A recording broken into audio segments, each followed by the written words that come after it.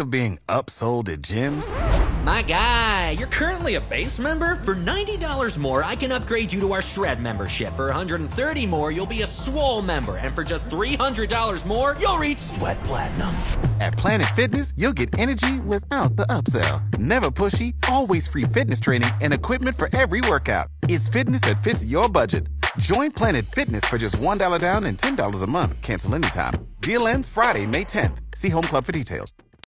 Lincoln Fire Chief Dave Engler joins me this morning on Lincoln Live. Chief, good morning. Glad to have you here for the conversation. Good morning. It's good to be here. And we will be into the weeds, admittedly, good listeners, this morning with Chief Engler talking about CAD, Computer-Aided Dispatch or Computer-Assisted Dispatch. CAD is a method of dispatching and tracking emergency service calls through the assistance of a computer with CAD program software, and that's what LFR has right now. So let's start with explaining what CAD is, Chief. Well, the City of Lincoln has had computer-aided dispatch for a long time, and this last version, I think, is 25 years old, which is, when you think about technology, that's pretty old. And so this computer program is in the dispatch center, which is under the police department. They do all the dispatch for police, all law enforcement, and for fire and the rural fire departments. And so this is a major upgrade to the city because this actually gets, unlike the previous version, it gets the closest units assigned through vehicle locator devices that monitor where all our units are at all times. And we haven't had that piece of technology before. And then additionally, it gives us more options as to how we dispatch units. And I'll give a little example here. If we dispatch a structure fire, we have to dispatch the same units. And when I say units, so we dispatch 3 engine companies, 2 truck companies, a medic unit, and blah, blah, blah. But we have to dispatch that whether it is a shed on fire or whether it's a factory on fire.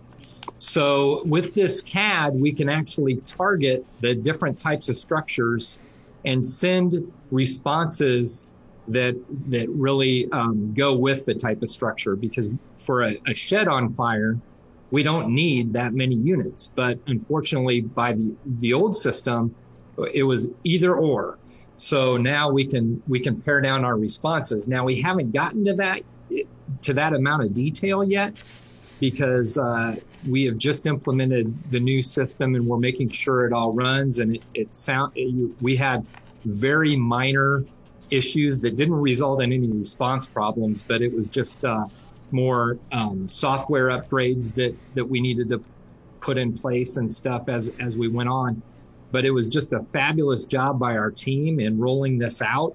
And once we get a little bit more time with it over the next couple of days, we'll be able to really take a look at dialing it in and doing some pretty amazing things with it that just improves our response across the city.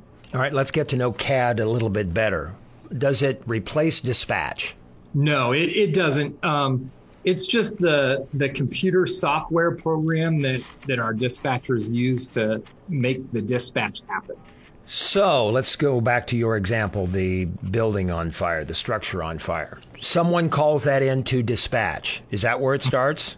A real person answers a phone call saying there is a building on fire. Real person answers the phone, and as they are giving information to the call taker is putting the information into the CAD system and collecting all that information. So like I said, it's kind of, I don't know really how to say it, but it's kind of like any other program that you input information and it provides the ability for people to make the appropriate decisions on dispatch and find the closest units and all that. You've been in this firefighting field 26 years. What was the dispatch process like when you started as a firefighter? The overall dispatch system was, we actually had people dispatching us, and now we have what we call fire station alerting. So it's an automated voice that comes over. And what that does is when you've got a person dispatching, we can only dispatch one call at a time. Whereas our current system, the fire station alerting, allows multiple dispatches to go out simultaneously to different units. So there have been quite a few changes, but really it's just advances in technology, and it doesn't replace the importance of the dispatcher. Dispatchers, they have to do the majority of the work, and they have to input the information. But so they're definitely critical. But hopefully these things speed up the process for them a little bit and take some of the pressure off of them in making some of the decisions that they used to have to make. There's a lot of layers in a dispatch call. There's the dispatcher, the first responders. Who benefits from CAD in among these layers? Ultimately, the public benefits, because what these things do is they speed up the process of getting units to the call. And so does it take some of the, it takes a little bit of the work off of the dispatcher, but in some respects it adds work. For us, it doesn't do a lot for us other than it gets the closest unit, so it gets us there quicker. So really, ultimately, all these things, they benefit the public in getting a quicker response and a more appropriate response. So what we may find is that we may not need to add units like we would have previously, because we're doing a better job of managing our resources. So I'm excited to see, as time goes on, all the impacts that this has on improving our response. We hear that automated voice on our scanners in the newsroom. The public probably isn't familiar with that unless they're scanner junkies, and they may hear it on a delayed basis, but we do hear the change every day in the KFOR newsroom. During peak times, when there are already fire apparatus on the road, it's my understanding that this system will identify who's the closest and then ultimately get that group of first responders to the emergency faster. I just wanted to clarify that when you talked about responses. Yes, it absolutely does. So before, the city was divided up in what we call zones. And so we would figure out what the closest unit would be to various locations based on mile-wide zones. And it was based on if the unit was actually in the fire station, because that's the only way we could figure it before. And so let's say that unit was 3 miles out of their area coming back from another call in a different area. The dispatchers would automatically, if they were in service, would dispatch that unit thinking it was the closest because that's the only thing we could go off of.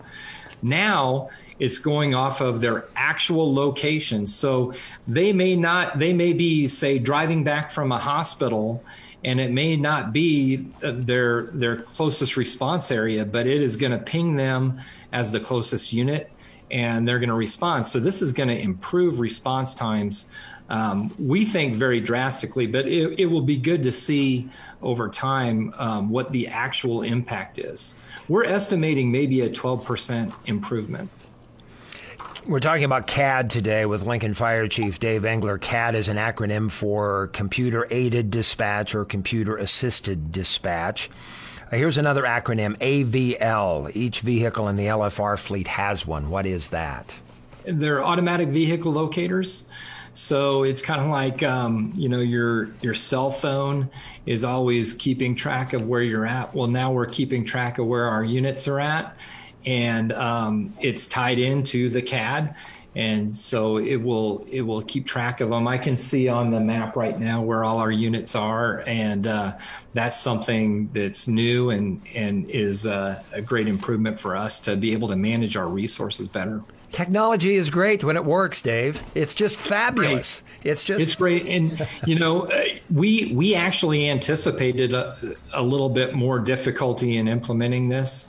We did everything to prepare, but there's always those unknowns. And I was pleasantly surprised that the things we encountered were so minor. It didn't disrupt service at all, and everything worked out really well. So we were very pleased with that. And I really credit the dispatch team, Lincoln Police, the radio personnel that worked on it, and our internal people that worked on it. They did a fabulous job of preparing for this. Doesn't surprise me when you have a battalion chief like Eric Jones, EJ, doing what he does so very, very well. He and his team did a great job. They were amazing. What is risk-based response, and how does it fit in with the CAD system? So risk-based response is much like what I talked about earlier. So what we would do is we would determine the units we are sending based on, say, the type of structure or the type of call. This CAD will give us that ability to do that. And like I said, if we have a high-rise fire, we need a lot more units than we would for, say, a shed fire or a garage fire. Mm-hmm. So this is going to help us, and this is going to take a little bit of time for us to program in. So this isn't going to happen overnight. But we'll be able to start to send the more appropriate, what we call a response package, to the actual address based on the risk of the facility. Gotcha. Shed fire as opposed to a high-rise fire, the risk-based response. Yes. What excites you about the potential? You've mentioned that it's almost a learning curve on a regular basis here. What do you know about this CAD system that excites you about its potential? Well, the biggest thing for all those individuals out there that do listen to our radio transmissions, what we had to do before was we would send a unit and it wasn't the closest unit. So another unit would have to jump it, and what we call jumping calls, which means they feel they were closer to the call, so they would take the call, because it was always our intention to get the closest units there. We were never 100% sure that they were the closest. They just thought they were. But all that radio traffic, because we would have units, maybe 3 or 4 jumping calls, so it would delay the response. What you're hearing today is none of that because we're actually getting the closest unit. Now, the exceptions are going to be when we have a unit on a call and they're just finishing up and a dispatch has already gone out. What happens when they push the button that they're in service, the CAD will actually recognize that they are the closest unit and will then send them instead of them having to actually jump the call. And in a lot of cases, we never knew who was actually closer. We just assumed. So this tells us exactly who's closest, and we're able to better manage the resources. Another advantage this has is we had a number of calls where for some reason the radio traffic was really busy, or the computer in the fire apparatus wasn't operating right, and we would not get an on location time, so it never registered on location, and that messed with our stats a little bit because we knew we had a unit there, but we didn't know what time. What this does is as the apparatus is pulling up to the address, it actually marks them on location, and no one has to do anything. So there's just a lot of really great things that this is going to do to help us with statistical data that's going to help make decisions for us as we move forward better than what we've got today. So we'll have better data, and we'll be able to make some smarter decisions as we move forward. And we have the public to thank for this, the public passing that sales tax increase to fund this new radio system, which, as you pointed out when we started, 25 or so years old, and think of your computer. You wouldn't own a 25-year-old computer.